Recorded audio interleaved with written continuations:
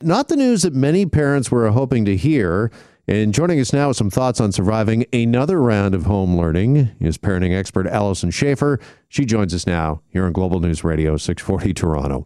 Wow, these are crazy days for sure. And there's a lot of moving parts to the average family, and trying to coordinate what you're going to do with online learning, work from home, change in plans with such short notice, I am sure is a real strain on families right now. You bet. What is your best piece of advice for parents? Would it be that just take a deep breath and we got this, we've done this once before, we can do it again?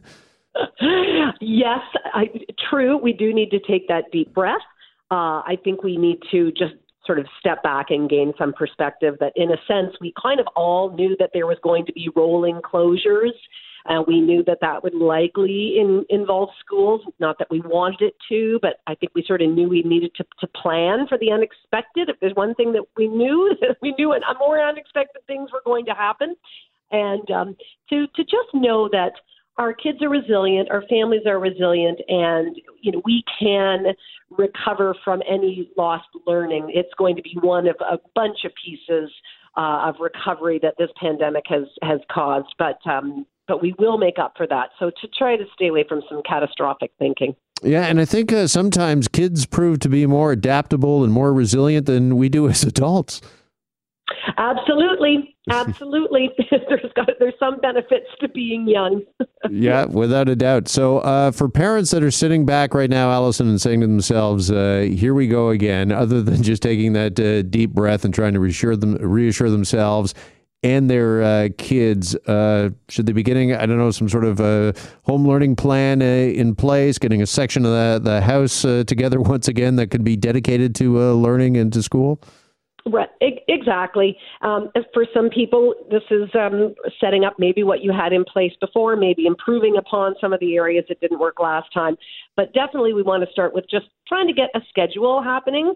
It's usually best if you just follow the school day as if it was happening in real person. So sort of expecting yourself to be up and dressed and at your workstation for 9 o'clock in the morning, creating some sort of a flow of the day so that we've got regular brain breaks to have a little stretch and push away and get outside and get some fresh air.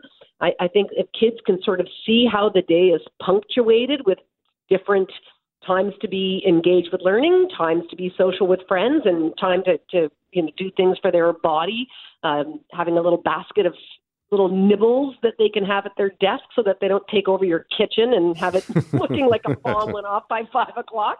I think all of those will help make the day seem a little bit more bearable, and just staying in touch with the teacher, and because every kid is different. Some kids are really thriving at online learning. They're okay with that. Others really struggle, in which case we may need to make some special exceptions for some of the kids in our family. But the school is really there. They want to be helpful. They want to know your situation. They want to be in communication.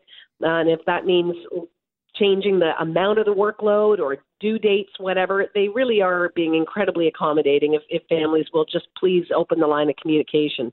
Yeah, that's some great advice. And I also want to underscore the point about schedules and staying on some sort of regular schedule. You and I have talked about this on the morning show a number of times, and just how important that is, not only for kids, but for parents as well. Although things are shifting and changing, to get a schedule and to stay on that schedule, really important for both parents and their kids. True, especially in times of chaos, when things feel unpredictable, things feel out of control, it really does help give a sense of security to our children. It makes sort of this daunting task seem a lot more doable. And for those parents that are working from home, part of having that schedule up too is your schedule as well. You need to be able to say, you can't come into this part of the house while I'm on my sales conference video call to tell me that you can't upload your homework to your Google Drive. You